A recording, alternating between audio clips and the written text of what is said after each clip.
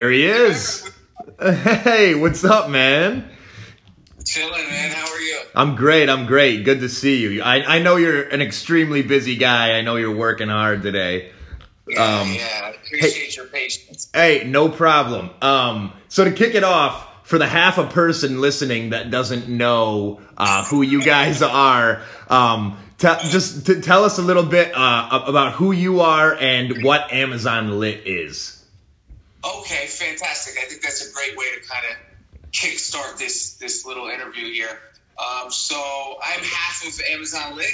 My business partner, who's actually sitting in the room next to me, Sebastian, is the other co-founder, and we created Amazon Lit because we saw like a lack of transparency and authenticity in the Amazon consulting mentoring space. Mm-hmm. We see a lot of people, I'm sure you've seen them as well, Mm-hmm. you know, hustling people, selling courses, providing information, and they just lack the honest experience to kind of help someone scale their business. So we kind of wanted to fill that void, and we started Amazon Lit about 2 years ago, a little over 2 years ago, and from there it's taken off. We've personally one-on-one mentored over 400 clients. Wow. Traveled the country, met with a lot of those clients in person, and it's really growing exceptionally fast. I'm excited about it, and it brings me a lot of joy as well. I can tell, and that's one of the reasons that I like following you guys. And when I used to have a fitness page. I was very into personal training, and then I quit Instagram, and when I came back, you guys were one of the very first accounts that I followed, and honestly, that's the main thing that I noticed was the authenticity, and that's my favorite part about it. Like the operation that you guys have going on is insane in itself, but the people that you are, I think, is the most important thing. And so I kind of wanted to start with, how did you get into the Amazon game in the first place? Where were you at before, and what was the kind of the transitioning process of you getting into it? Yeah, so I think it would be best to start even before I started selling on Amazon. So Mm-hmm. I've known Sebastian for, I don't know, maybe 16, 17 years now. We grew up together, you know, hanging out, running the streets, doing all the wild stuff that young people do. Mm-hmm. And we always kind of parted ways, but met back together, parted ways, met back together. And we just always had this connection. And about 7 years ago, he started this Amazon business in his basement. Mm-hmm. And, you know, I remember I went into his basement. It was right around the holidays. He had all these products. And I was like, what are you doing? And he's like, I'm selling products on Amazon. And I laughed in his face, you know. I was like, yeah.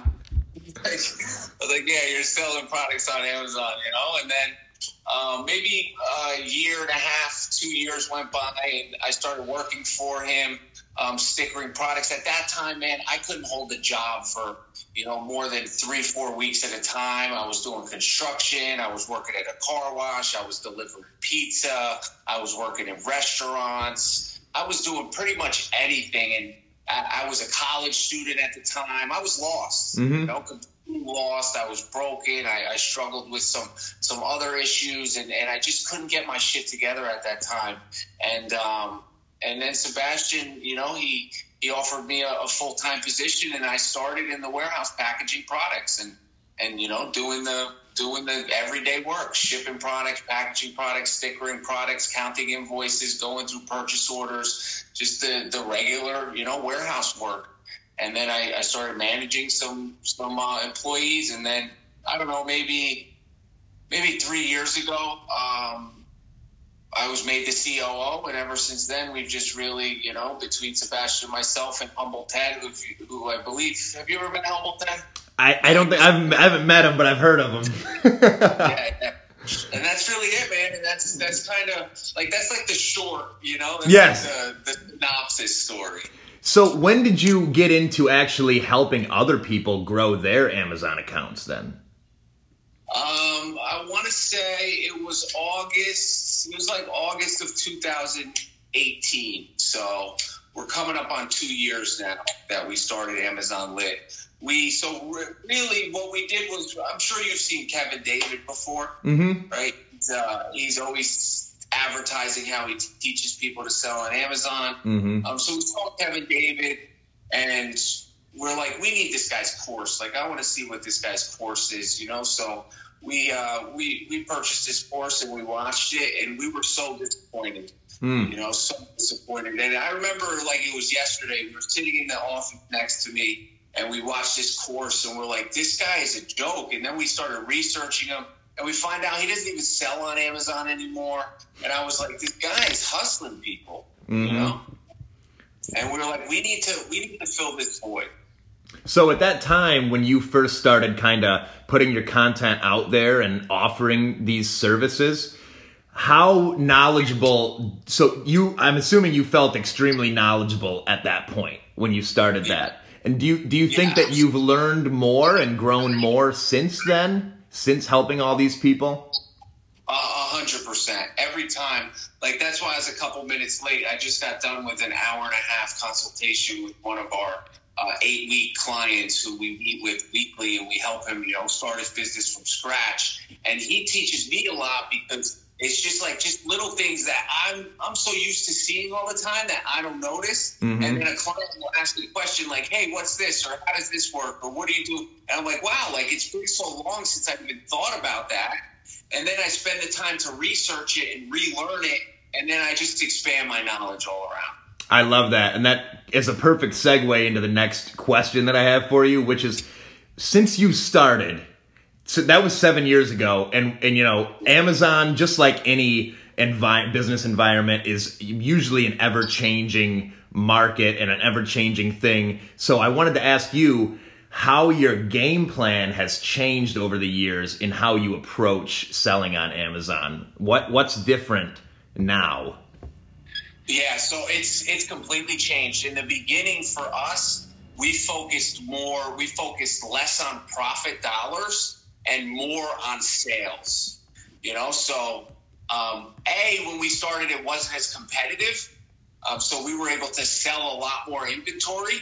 But even if it did get competitive on a specific listing, I didn't care if I was making 75 cents a dollar on a sale. We wanted to get those sales, generate sales, so we could get more customer reviews and build a huge Amazon business. You know, the same reason why we only have one Amazon account is because we're big picture guys. We wanted to grow a huge Amazon business, and now what's really changed for us is we're able to scale back and strictly focus on profit margins and growing that. In 2019, we did an extra $1.5 million in gross profits just from focusing on gross profits and scaling back our business.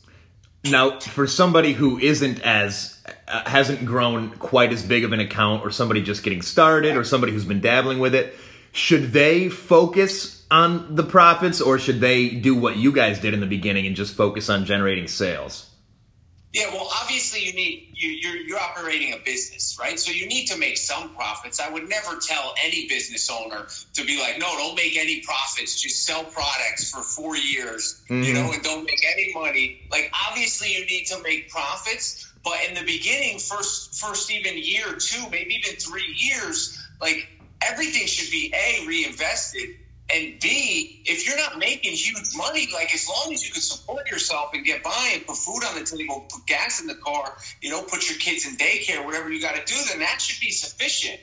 You know, people work 15 years at the same job, and then all of a sudden it takes them 2 years to build a business, and they're like, this is ridiculous.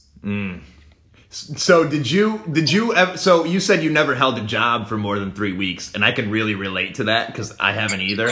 I think the longest job I had was at a factory in my hometown, and that was right around the time my daughter was born. I was there for like 2 months, but I was only there because I was having a newborn baby and I was 18 years old, and I was like, all right, I need to have some kind of income.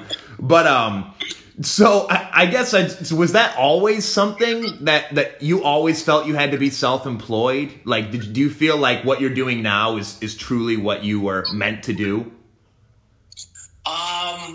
You know what? I don't know. I feel like it was what I was meant to do, but it's definitely not like what my parents wanted me to do. And for a while I thought what my parents wanted me to do was what I needed to do. You know, that's exactly like why I went to college and graduated, you know, and like I don't use my degree, but that's what they wanted for me. And I made a commitment to do that. And it took me almost 10 years to complete it, but I finished it. And like, I made it happen. And now I have this degree that's a really expensive piece of paper that I do absolutely nothing with. So for a while, I got confused, my dreams and their dreams. And I think, you know, Gary Vee talks about it all the time. It's like, it doesn't matter like what they want from you for you, but it's challenging to separate that, especially when you're really young. Mm-hmm. It's challenging, like, okay, this is their dream. This is not my dream. I don't have to live their dream. I agree. Now, obviously, you're living, you know, you're happy as hell, you know, you're doing your thing, and you have no regrets, I hope. But if you could go back, or maybe talking to a younger version of yourself, would you have spent all that time in school, or would you have just gone for something else a long time ago?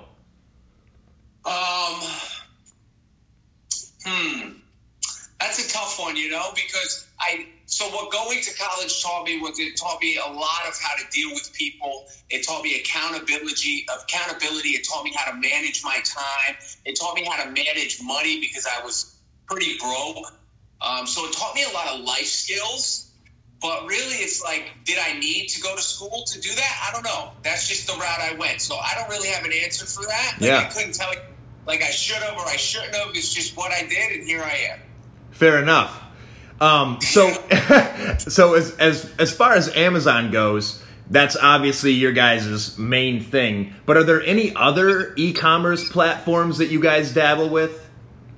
Yeah, eBay and Walmart are our second largest, which isn't really that large at all. We do maybe, I don't know, 5,000 to 8,000 a month on eBay and 5,000 to 8,000 a month on Walmart. So it's like not even 1% of our Amazon sales. But what we use those marketplaces for is selling products that we got kicked off of a listing on Amazon. Maybe eBay, we take slightly damaged, close to expiration. We just use it to liquidate inventory, and we don't really focus on purchasing products for those marketplaces.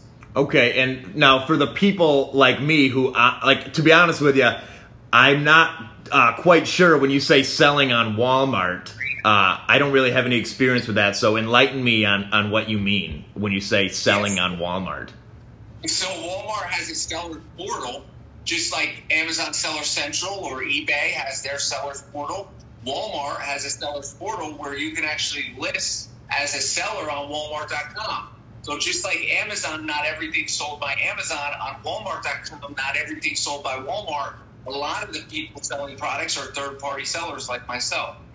Wow, I did not know that. So could you literally retail arbitrage Walmart products on Walmart.com? Like, could you buy clearance items at Walmart and then sell them on Walmart.com? Like, yeah, technically you could, but here's the thing. If Walmart's still in stock, you'll never be able to compete with them, you know? And they're everyday products they're always in stock on. So, like, the way it works is you're not going to, if someone searches for that product, Walmart's product is going to populate, and they're not going to buy your product that's $10 more. Right. Buy Walmart product. I get that. So, I mean, without jumping into too much detail, like, where do you source your products for Walmart then? I mean, is that just kind of overstock stuff from eBay or stuff around from the warehouse? Our products that didn't make it to Amazon. So we don't buy specifically for Walmart. Yes. We buy for Amazon, and then what gets left over or what we can't sell because brand approval or restrictions, or, you know, the ASIN got merged and extra inventory, then we take it to Walmart. Do you know of anybody who has made a career out of Walmart, being a Walmart seller? I do not personally know. I do not. Gotcha. I was just wondering because I honestly, I know I mean, I feel ashamed for not knowing that you could sell on Walmart.com, but until just now, I didn't know, and I'm sure a lot of people listening didn't know either. Yeah. So as far as other e-commerce platforms, what's next for you guys? That's what everyone wants to know, is what's next. What's on the horizon that you're kind of eyeing up? Because I know when we met in Nashville, when we were all eating dinner, you guys were talking about how you're big picture guys, how you're always looking for the next thing. You got one eye on what's currently going on, and the other one is looking on the horizon for the next thing. So what's been on your mind as far as the future for e-commerce? Oh man, Jared, there's so much on our minds and on our plates. And that's absolutely a fact. We're definitely big picture guys. And really for us right now, what Sebastian's focusing on is software. He manages a team of 7 web developers, and he's really building software to offer as a service for other Amazon sellers, built by Amazon sellers, made for Amazon sellers. And it's going to change the lives of thousands and thousands of people worldwide, because it's designed by people who use the software every single day. You know, like when you go use a Repricer, I don't want to name any, but when you go use a Repricer, or you use a cross-listing manager to list on different marketplaces, like the people who designed those, they never sold on Amazon or sold on eBay. They're just intelligent people who know how to code. You know, so, and I've never ran into a company that is owned by someone who sells on Amazon. So there's a huge disconnect in those business models, and they really have no idea of Amazon updates and new information that's dropping, and it's unfortunate, but we're going to fill that void. So that's kind of what Sebastian's doing. For me, I'm really growing Amazon Lit. That's one of my main priorities, is continuing to grow Amazon Lit. In a couple weeks, we have we're calling it an emerging program. It's called Resellers RI. It's a Amazon program that's going to be dropping to the public in a couple weeks, and it's going to be available for purchase. It's in depth. It's taken us 2 years to create it. It's got, hundreds of hours of content. It's intense. It's intense. Is that's a video course then, like a training package? Yeah. It's a video training, and it comes with personalized mentoring as well. So group mentoring, where we're going to sit with all the members once a week, for 8 weeks, and guide them through the initial steps. And then for the remainder of the year, for the next 10 months, we'll meet with them once a month, answer any questions. They'll have direct access to us. It comes with templates, discount links. It's pretty much, it's like a get your business scaling, package. I love that. And that's going to be public when? We're shooting for June 15th. Awesome. That's coming up. Now, as much as I love discussing e-commerce with you, there is one thing that I wanted to dive into, because I think that people are fuel. And, when I was around you guys, and then even consuming your content, inspires me. So I kind of wanted to know, what is your mindset like now? What is motivating you to keep pumping out all this content, to keep putting in those 15-hour days, to do everything that you do, and how do you do it with such high energy and with such passion? Yeah. So I've seen the lowest of lows. I've been completely broken and lost as a man, as an adult, not just as a teenager. I've been, broken and practically soulless as a grown man, just not too many years ago. And so I know what it's like to be at the lowest of lows. So at the forefront every morning when I wake up in the day is gratitude, because I'm truly blessed to be able to live. And I didn't think I was going to make it to 32 years old, the lifestyle I used to live. So gratitude's at the forefront, that passion and that positivity and that daily motivation. And then really, I love what I do. I love coming to work. I love doing what I do. I love selling products on Amazon, and I love helping other people sell products on Amazon. How, when you first started stickering products and whatnot for Sebastian, how has your mindset on how you look at business changed since then? Do you think you've become more motivated? Because I feel like some people, as they get more successful, they can become less motivated. But the work that you put in is crazy. You know what I mean? For somebody who's achieved a level of success that you're at, you still have that fire and that motivation to keep looking for a new outlet to succeed. You're still putting together new programs, putting out new content, looking for ways to grow the business. What keeps you motivated to do all of this?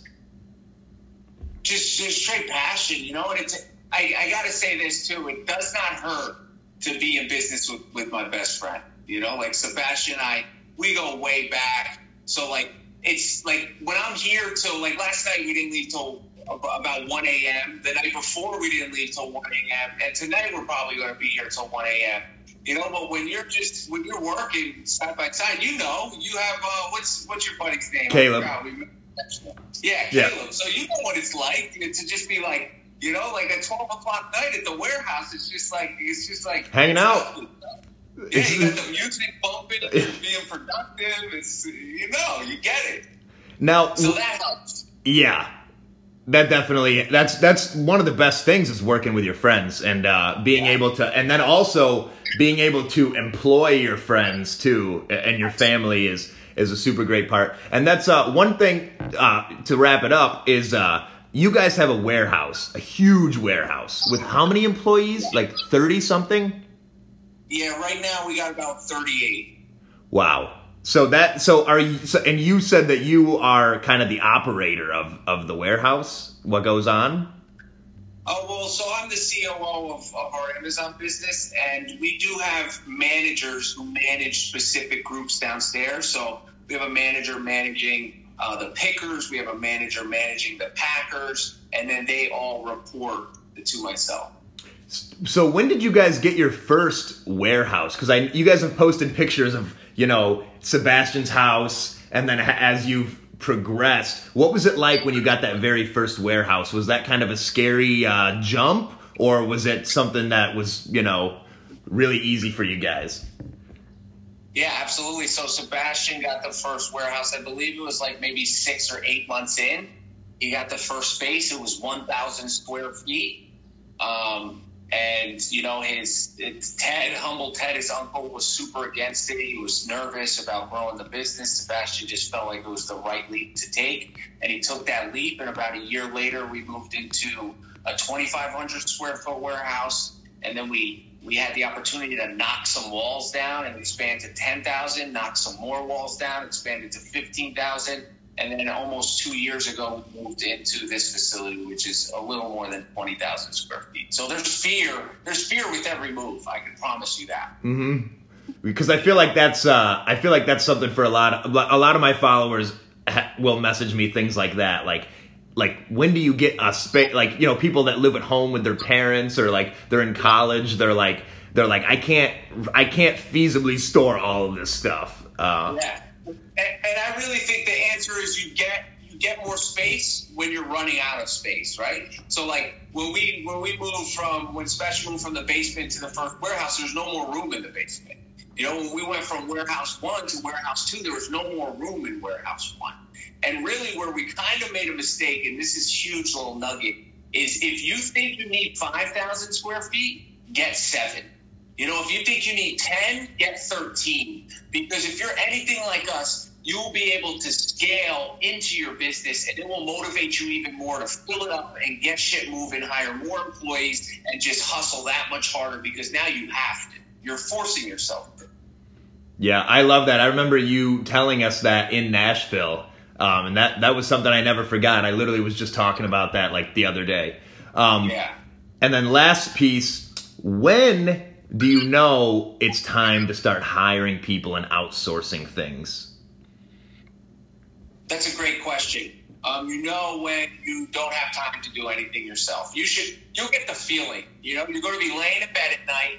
The whole day is going to go by, and you're going to realize that you did so many different things that you couldn't even rattle off what you did that day, because you were packaging orders, you were printing shipping labels, you were placing wholesale orders, you were contacting new distributors. You know, you were doing all these things, and you didn't get to hone in and focus on one thing, the most important thing, which is growing your business. And a lot of people, even myself included, I get caught up in the day-to-day instead of stepping back, hiring someone to do the day-to-day, and focusing on the big picture. Gary Vee says it's the second you can afford an employee is when you should get an employee. Do you agree with that? Yeah, I 100% agree with that. If you have the funding, obviously I wouldn't tell you to hire an employee if you can't afford one. But if you could afford an employee, Absolutely, because that employee, you have to value your time. You know, the way I see it is like, let's say cutting your grass, for an example. If you can do something more productive that will make you more money in the hour it will take you to cut your grass, let's just say $25, right? Because that's what it would cost to pay someone else to cut your grass. Pay someone else to cut your grass and go do something more productive, you know, because in that hour you can build wealth instead of wasting it cutting your grass. And the same thing goes for business. Now, do you believe that you should do you believe in hiring an employee and maybe getting paid as much as that employee or even less in pursuit of growing your business? Do you think that's a reasonable sacrifice to outsource things in pursuit and taking less money yourself? Yeah, I think it's definitely a reasonable sacrifice, but really the type of income that even to bring on an employee, you know, if you should be in a financial situation where you can afford to pay that employee, you know, it's still not lose money out of your pocket where you're not struggling to, you know, go to the grocery store or put gas in the car or take care of your kids or your family or pay your bills, your phone bill. Like, you should be in a position where that's not a question before you bring on somebody else as a responsibility, because it is a responsibility. You know, you're now allotting time to train them and teach them the processes, and it's time consuming in the beginning. It definitely is. So I wouldn't recommend that. And if you do it, don't do it for long. Yeah. Gotcha. Yeah. That was perfect, man. Hey, I really appreciate you coming on, bro. It's been a while since we've been face to face, and this is the best it can get. So, man. Now we are going to hop off here. Do you have anything else that you want to say to anybody listening? By the way, Eric, real quick. Right now, this is the very first episode of my new podcast called Bridging Reality. You're my very first guest, Nice. So maybe leave them with a gem of knowledge. Yeah. So I would say fear. You know, fear is paralyzing, and fear will prevent you from excelling in all aspects of your life. And it's important for me, and I think it's important for everybody as a whole, to analyze that fear and put that fear on paper and look at that fear, and then consider, like, what's the worst that can happen if I work through that fear? Like fear of failure. If I work through it, what happens? I fail. It's not the end of the world. I just try again. You know, fear of confrontation. If I confront this person, what's the worst that can happen? They get mad at me. They get angry. They tell me how it is. You know, they don't approve of what I say. Not the end of the world. So it's important to analyze those fears, because those fears have prevented me from excelling in my life for years, until I really started looking at them and analyzing them and breaking them down. And now they don't hold any weight on my shoulders. They do not keep me down anymore, because I understand what they are. So I would say for anybody who has consistent fear of whatever it is, fear of love, fear of friendship, fear of losing somebody, fear of confrontation, fear of success, fear of failure, you know, fear of financial instability, all of those fears, take a look at those fears, because those fears will prevent you from excelling in all aspects of your life. Wow. Words to live by right there. I'm inspired. I can't wait to hang up and get to work. And for the people commenting that you missed the whole thing, you'll be able to rewatch this on my Instagram, and you'll also be able to listen to the audio version on my podcast, so do not worry. But Eric, I really appreciate your time, brother. We'll have to do this again soon. I know a lot of people are commenting that they liked it. So.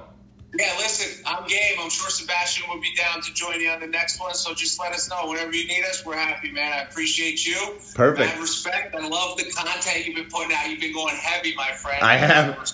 Your hustle. You're doing vlogging. You're on YouTube. You got jumping up on the TikTok. You got your Instagram bumping. I love it, man. So mad respect. I appreciate the hustle. I respect it. I appreciate that a lot coming from you, man. Much love. I'll talk to you soon. All right, Jared. I'll catch you, man. All right. Appreciate it, bro.